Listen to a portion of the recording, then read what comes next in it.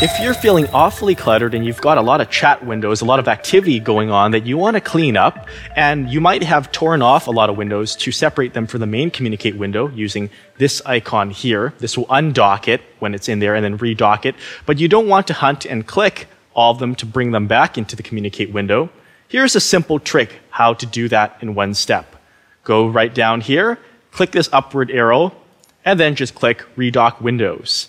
Just like that, they will all be back in here. And then, of course, you can resize that. And anytime you want, you can undock it again and tear it off, so to speak, by clicking this. Just remember that. Communicate button, click the upward pointing arrow thingy, and then redock.